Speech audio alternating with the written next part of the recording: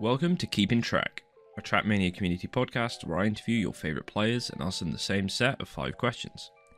The guest this episode is Turbo, our first guest outside of the BITM ecosystem. We discuss map design, tournament formats, and his opinion on Pac and Carl Jr. heading into the World Championship. So the first question is, when did you get into Trackmania, and what was it about it that got you hooked? I got into Trackmania in 2009, actually. And I got in there, like a friend of mine taught me about a multiplayer game. And I still remember I booted up the first map, 01. And he said, yo, you can chat to people, right? And I pressed enter in solo player and tried to chat with people. It did not work. But what got me hooked into the game, I think it's rather something like you can just improve and improve and improve. And there's so many different options. I remember I played mini low maps, then I went to full speed, then I played tech maps, then I played this and that. And, you know, I could just get better every day. And that's what kept me going. And that's like kind of my red line that goes through my gaming career. Do you play many games other than Trackmania to like a similar level, or is Trackmania like the main thing? I used to play Call of Duty on a semi-professional level. I was also a content creator back then in 2012 and 13, where I was in one of the most famous German teams. We had like 50,000 subscribers back then, but I was really good at Call of Duty.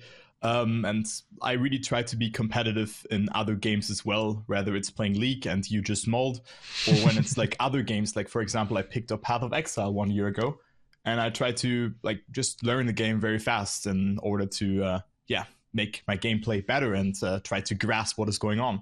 So I used to play Call of Duty, but it is usually only Path of Exile on a more it's about understanding and not about being good there, right?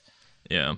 So when it comes to Trackmania, then you're mentioning about the ability to always get better. Does that still motivate you today to constantly improve, or is there something else that keeps you coming back and still playing and broadcasting? Yeah, I think I really enjoy like to play RPG or trial maps because I really like to see what people always come up with. Also, when there's new blocks or other physics abuse that come into play, but also to push my boundaries a bit more in terms of, okay, can I clear this kind of trial checkpoint or this impossible ice slide checkpoint? So it's still about learning, but like not in this way that I really want to improve as a player, like in a competitive way, only like in terms of casualness when I really want to, just clear that one checkpoint. Yeah, so in terms of then, like you mentioned with the competitiveness, like the full-on esports side of Trackmania, have you ever tried to dive super deep into that and just didn't like the feel of it? Let's say. I tried it in 2019 for the Zerator Cup. I played together with Marius, and this is still one of my darkest memories in Trackmania because I went full tryhard in this cup.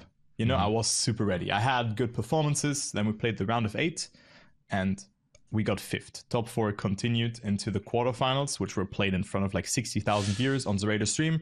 We would have played against, I think it would have been Matt and Revo, and then Carl Jr. and Bren. So it would have been impossible, but I tried it there, and the match was over so quickly, and I was not able to perform. So I tried it, but other than that, not really. I mean, I won a cup of the day if this is somewhat competitive in Division 1, but not really. I mean, I play some events here and there, but it's not really that I'm doing extraordinarily well there. You don't quite fancy diving feet first back into it. Nah, I usually do the casting, right? Exactly. I can definitely appreciate that. I remember when I got into Trackmania, I was competing for like the Welsh times on the Welsh leaderboard, and I'd get kind of close, and then I swapped to global, and I was like, oh, there's so many people better than me in this game. Like this is there's levels to this, and I don't think I've got the time nor the patience to dive too deep into that one. But it's really hard. Like it's a very, very long process. So question 2, as a player, what input device do you use, and why have you decided to use that? So that's actually a fun answer because I can play with keyboard and with controller. But I use a Xbox One Elite 2 controller because usually I would use the eSwap Pro controller because the buttons are very clicky and nice. Also to the brake tabs and like on ice slides and something like that. But I really like to have the back pedals because for me it's very important to change my camera. And also the stick here is really good on that controller. But I play with controller because for me it's just more comfortable than sitting like with a keyboard and be like that. You know, I can be a bit more, I can consider my posture a bit more. But I can also play with keyboards. I can also play with voice commands or with dance pad. I also did those stuff. Of course, not like that I played very well with dance pad, but you know, I was able to finish maps and maybe even get an author time on map 08 or something, right? Yeah, that must have been really fun. If you had to swap, so if it was like keyboard's gone, controller's gone. Firstly, you're running out of input devices. But if you did have to pick up another device, what do you reckon you would go for? Nah, I mean, I would go for keyboard probably, because that one just is more accessible than a controller even. So if I had to start again, I would go for keyboard because you always have problems with your controller. You know, I went through like 3 Elite 2 controllers already and sent them in because the A button didn't work accordingly. Like if I press it from an angle, it just does not register that I'm having an input. So it's just really annoying. And with a keyboard, it's like you press it down and it's, you know, it's 1 or 0 and not like, oh, you can press it from a different angle. It does not work.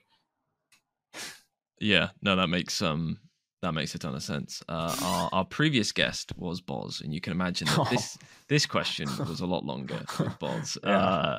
I've played in a setup. Oh, have you actually played on his setup? Yes, at Racist Summit. All right, I would love to hear your review. How was it? I mean, the first couple of turns were great.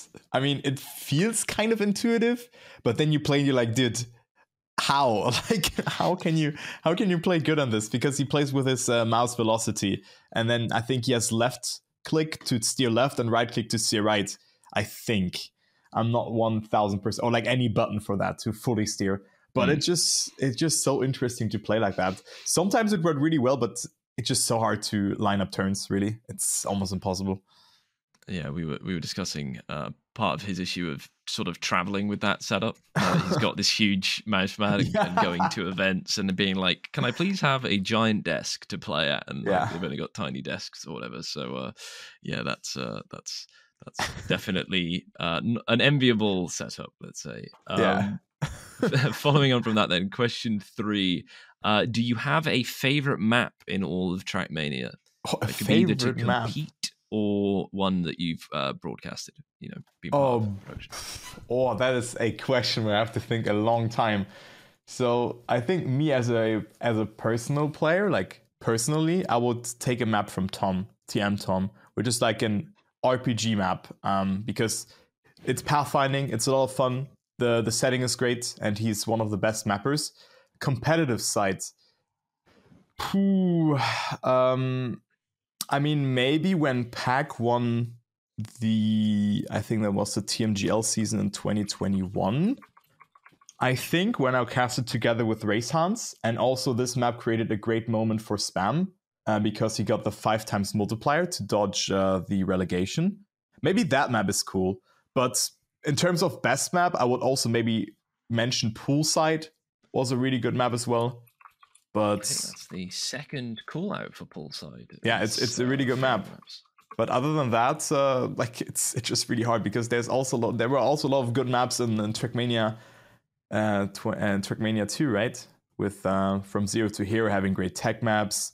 Then you had ESWC 2015, which I watched because Race Hans was participating in that, and you know, it's so hard to pinpoint down a map. So it's what is it? Hard. What is it about a map then to you that makes it something that you like, either from a playing or a production standpoint? So for Poolside, it is the multiple lines that you can use, and also how deep this map is. You have all those small tricks that you can utilize, but also not. But then you just sacrifice a lot of time, and it just has to be something unique to it. So it's not like, okay, you have a left turn, then a right turn, then a left turn, then a right turn. It should be like, okay, there's a left turn, but if you set up a bit different, you can get this transition correct and even catch the gear beforehand or something like that. I'm not a good mapper myself, but it's usually about something that just stands out. And Poolside did this really well, for example. I know what you mean about like not wanting it to just be left, right, left, right. I think you sometimes see a map that's quite, literally designed. It's like, right, and then I need to do this, and then I need to do that. But a map that genuinely feels like it flows and like it's all naturally put together. Obviously, none of these are naturally put together, but I think it leads to so much. One of my favorite parts of a map is where the fails aren't necessarily absolute. So there is room for that recovery. Can come back, yeah. So you can have, I think, any map which allows someone to do something wrong but doesn't force a reset, I quite like. So a little bit of margin for error, but it is still punishing. I think leads to some just absolutely fascinating moments on broadcasts, and I think I agree. Leads to so much fun there. And when there's someone like Pack, I don't know, being half a second behind, the crash to start, and then you're like, huh? He was behind before the identity, and now he comes back. Yeah, so I can definitely see that. But I think with identities, it's sometimes a bit hard because usually players tend to crash in those. So the endings are not that exciting anymore. But I think with the new maps, we had some cool ones in there, like the World Championship maps. But I think it will also be very hard to see how players will play, because we had a great round on Tempest between Stufz, Wizzy, and Epos and Razi. We had a very close round, but we also had rounds where only 2 people finished. So, it's like how close will be those maps at the World Championship. Like, you know what I mean? It's like, can those maps also create this moment that we talked about, that people can come back and we have an insane close finish? Or is it just another, this person crashes the identity, GG's, and it's an ace? Yeah, I think it's definitely a hot topic at the moment in regards to the level of the identities in, all of the sort of World Tour and World Championship maps this year, and how absolute they can be, where, like the worst case of like aero pipes, where it just felt like, it didn't matter how close they were going in. All that mattered is who could actually land the pipes and not get a bug or whatever. Exactly, yeah. And that sort of repeatability isn't necessarily there. But at the same time, I think the identities that are a bit too plain, where it feels like they're solved and there's not much room for error, are, to me, equally as bad, because you're like, well, we're coming into the identity, which is meant to be the core part of the map, but we know that they're going, unless someone makes a huge issue, it's just going to come out the same way they came in. So I think good identities. Obviously, identities do tend to be at the end of maps. We have seen instances of them sprinkled in throughout. Yeah. Do you have a preferred map approach there in terms of watching? Yes, I do have. So, for example, my favorite map from this league, I have like a top 3. It's Edge, because I really like RPG, for example. This one is also sprinkled in, but I think there's not really per se an identity that you go for. It's rather the RPG style that is embodied there. Yeah. But I, for example, really enjoy Twisted, and I also really enjoyed Slowdown, because those maps were very close. You had a very competitive race on almost all of those rounds. And it's just about, you get excited before the identity, because you could look at the checkpoints and be like, okay, this guy's actually on a good pace if he gets a good identity, and not about, if he crashes, he has to respawn and loses the first place, right? Mm-hmm. Because I think we can see tense fights on this map. But then maps like Backflip, for example, on the other hand, I don't know, it feels hard to find consistency in there. So I have a preferred style in that way, that an identity has to be accessible and a bit easier. But GeForce was also a very cool map, but the gaps were also insane on this map so far. But the start was so nice to watch. Like, we had so many cool parts in there where players were just 0.3 ahead and just go over the ice and slide over it, which was really cool. But it's usually like make the identities as easy as possible, kind of. Yeah, a good variety, particularly for a competition like World Championship or World Tour, I think is also quite vital. Like you said, like some maps where you're like, this is going to be really close on every round, and then some maps where it's like, this is really going to rely on good execution. Otherwise, it could be quite big gaps within the round. So I think that's quite important. Question 4. If you were to take part in a Trackmania Pro-Am event, what celebrity would you want on your team? My celebrity I want on my team. Who would be fun to play with? Oh my god, so we've had a few approaches. Just to give you some context, Wizzy went with Lando Norris. Okay, that's Yeah, sort of Formula One, and I think I'm going to say that you can't take existing ones. I mean, this might become a problem in the future, but we did that. We had Epos go with Deadmau5 Uh-huh. because he wanted to learn about music, and we had Boz went with a Rocket League player because he thought the skills would be more transferable. Okay. I mean, I also actually thought about Lando that you could maybe use them, but I'm not really into Formula One. So is he really a celebrity to me in that way? But I mean, I would also go for like a person that maybe is funny, maybe also a streamer that I do enjoy, maybe also a German. Maybe, dude, I don't know. Like, it's very hard to say that, but maybe just get someone in there, have a lot of fun with them, and just try to coach them. I would say, because that's what I also enjoy. So maybe take someone like One Pixel, who's a Counter Strike streamer. Could be fun to play with him because he also spreads the good vibe, you know. Yeah, which is what you want in a pro-am event, is because it's not going to be great. You know, not every round's going to be perfect. You need someone who can roll with the punches. Yeah, and for me, it's not about winning; it's about having a good time, right? And I think with him, I would definitely have a good time. That is that is good. That is good to know. We'll make a note of that for our Trackmania Pro-am event. I'm hoping one day we will accidentally create a partnership that can actually happen. And then you're gonna take all the people who got mentioned, and they're gonna play with each other. Yeah, if I win the Euro Millions, I will create this Trackmania event, which will be a very eclectic group of people, and we'll see how that goes. Yeah, I don't know. Elon Musk then plays Trackmania all of a sudden, no? Yeah. Oh god. Yeah, streaming it live on X. Question 5, and the last of our, let's say, scheduled questions. What is your Trackmania hot take? So, what is an opinion you have that might be controversial or might be a bit spicy or go against the grain? Carl Jr. and Peck is not the best duo anymore. Ooh, you're gonna have to go deeper than that. You're gonna have to give your reasoning. Nah, they're not playing like that much. Like Peck is. I think this question has a bit more to it, rather than just saying that, because as you said, it's like ooh. But for me, it's about, okay, you have Carl Jr. and Peck. They were always the best players, but then you also have players like Epos uprising. You know, I think in a couple of years he can be on similar level than Peck, for example, but they're hardly playing, and the new players just coming left, right, and center. You've also seen that at the World Championship wildcard event. Like, the level that some players have shown is insane. And I think like in 1 or 2 years, we're going to see those players also replacing the old generation in that way. And with that also, we have seen Spam getting, unfortunately, like replaced or like dropping out of TMGL. Scrappy's also not motivated because he's a streamer and all of that stuff. But I do think that we're going to have a different winning duo this year for the World Championship.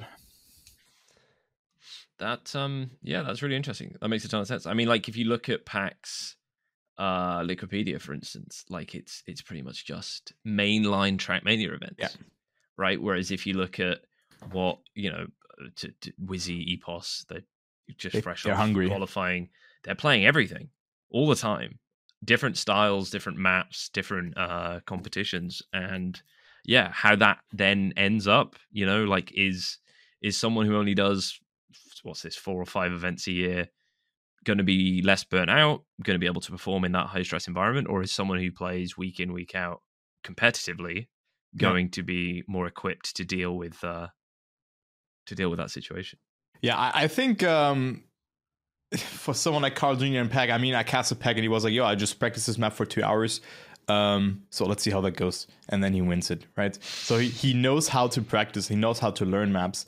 But I think the others are not sleeping, and they are slowly but surely catching up towards the skill level of them, because they're not playing that much, right? It's not like if they were to play, like, let's say half or like half a year from now on and then participate in the World Cup that potential or hypothetically happens in half a year, right? They would then beat everyone again. But it's so hard to really say that, because they're just not playing that much. And I think that's what helps a lot of players to stay in practice. So do you think that's going to have an impact on the upcoming World Cup, or the World Cup that we're in, or the World Championship that we're in? Or is that something more to look forward into the next year. Nah, Worth of events. it's something for this year. I think my top two this year is Afi Maim and Granadi Massa. Even though Ascension for Granadi, I don't know. But that's something that I think would happen. That is interesting. We'll keep an eye on it definitely as that evolves, and yeah, we'll see if you could be a prophet or this could be playing back in sort of obviously. a few months' time.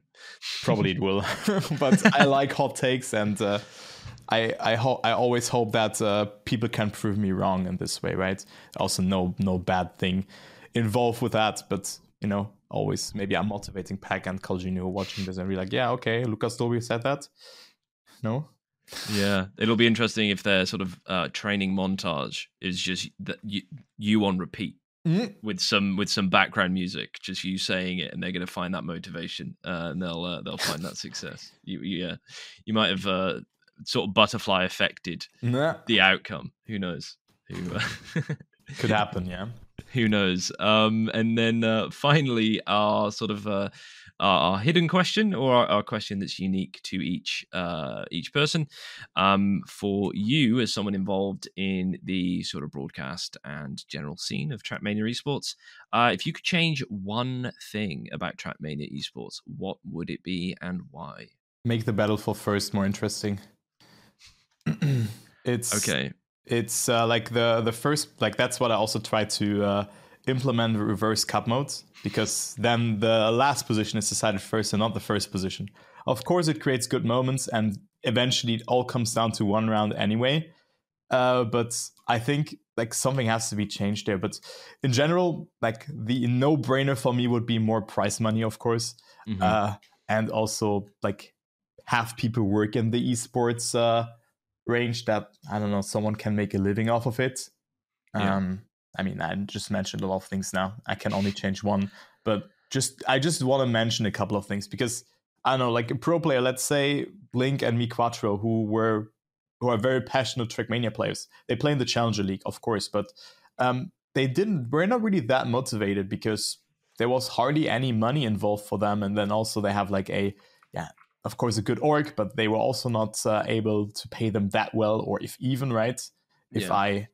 If I have seen that correctly, not sure if I can even say that, but it's whatever. But I think that goes for every team that is in the Challenger League, because it's not profitable for them to have a player in there who maybe makes like 250 euro, right? So what is there to play for them? Yeah, I want to come back to the first thing you said, which was sort of make first place matter, or like have that the culmination of any event be that battle for first. I think a prime example is obviously recently with XP Evo, which was a really great event, but sort of is narratively very interesting when you get to the grand final, because you're like, we're going to crown the champion, and then it goes over the line, and then I forgot who won now, but they win. And Nua's building it up. He's like, and the champion of XP Evo is this person. And then we still have to figure out who comes second, third, and fourth. Yeah. And I think that leads to very interesting, emotions throughout a broadcast, because you just sort of fizzle out. You're like, oh, well, it's obviously very important who comes second, who comes third, and who comes fourth. But it's much nicer when you have that moment build, that crescendo builds to the winner. Yeah. I think if you look at what we ended up doing with BIPL, it happened to be that the final match of BIPL was deciding the champion of the whole league, and it comes down to one round at the very, very end, to take that, and that's like the perfect case scenario for reverse cup mode. Yeah, and it means that the winner is the winner, the last person standing. It's not first person out the door, effectively, like you have with cup mode. Yeah, I mean, it's also good to have that, but I think you were adding, or you were giving more detail towards that question. So, of course, it's usually last person standing, but I mean, sometimes matches are just that close. So, probably that was the case. I unfortunately didn't watch that tournament, but I think that is really important to consider. And I mean, maybe you can be like, okay, what would have happened if this tournament was played in reverse cup mode? Would we also have Granadi winning? So you can do some research there. I did that for my tournament that I hosted for the first time in reverse cup mode. And I came to the conclusion, yes, but you do not know, right? You do not know if a player would perform like this as well if he knows that he's like in reverse finals and he cannot lose a single round anymore.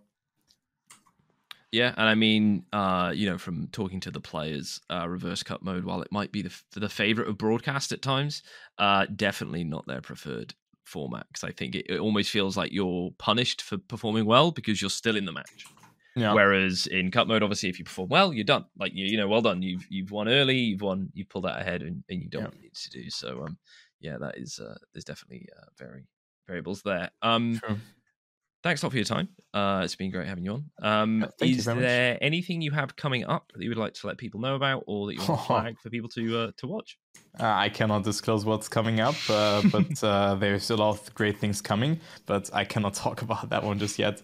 But there's a lot of great things coming up. I'm really looking forward to see what you guys also will prepare, because I think the BIPL community is great. It's so cool to see how many players are just coming out of that region and just try to improve now, also with Epos, who already qualified for the World Championship group stage because the other team forfeit, I think. Was their team? Was it that well, Wizzy? Because yeah, one of them. I always confuse those teams, but I mean they will eventually make it. So it's a turbo from the past, but they will make it. So it's great to see that, and just huge shout out to the scene, to the BIPL scene, and keep on doing what you're doing, and hopefully to see a LAN event from you guys at some point. Yeah, that would definitely be fun. If only because it would be super easy to get to, rather than having to try to arrange travel to Europe. But thanks a ton for coming on. Like I mentioned, and we'll keep an eye on things that may or may not be announced soon.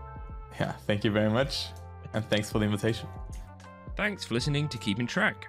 To listen to our other episodes of the show, you can visit our Substack at www.nodal.media, or you can search for your show. We're now on Spotify and Apple Podcasts.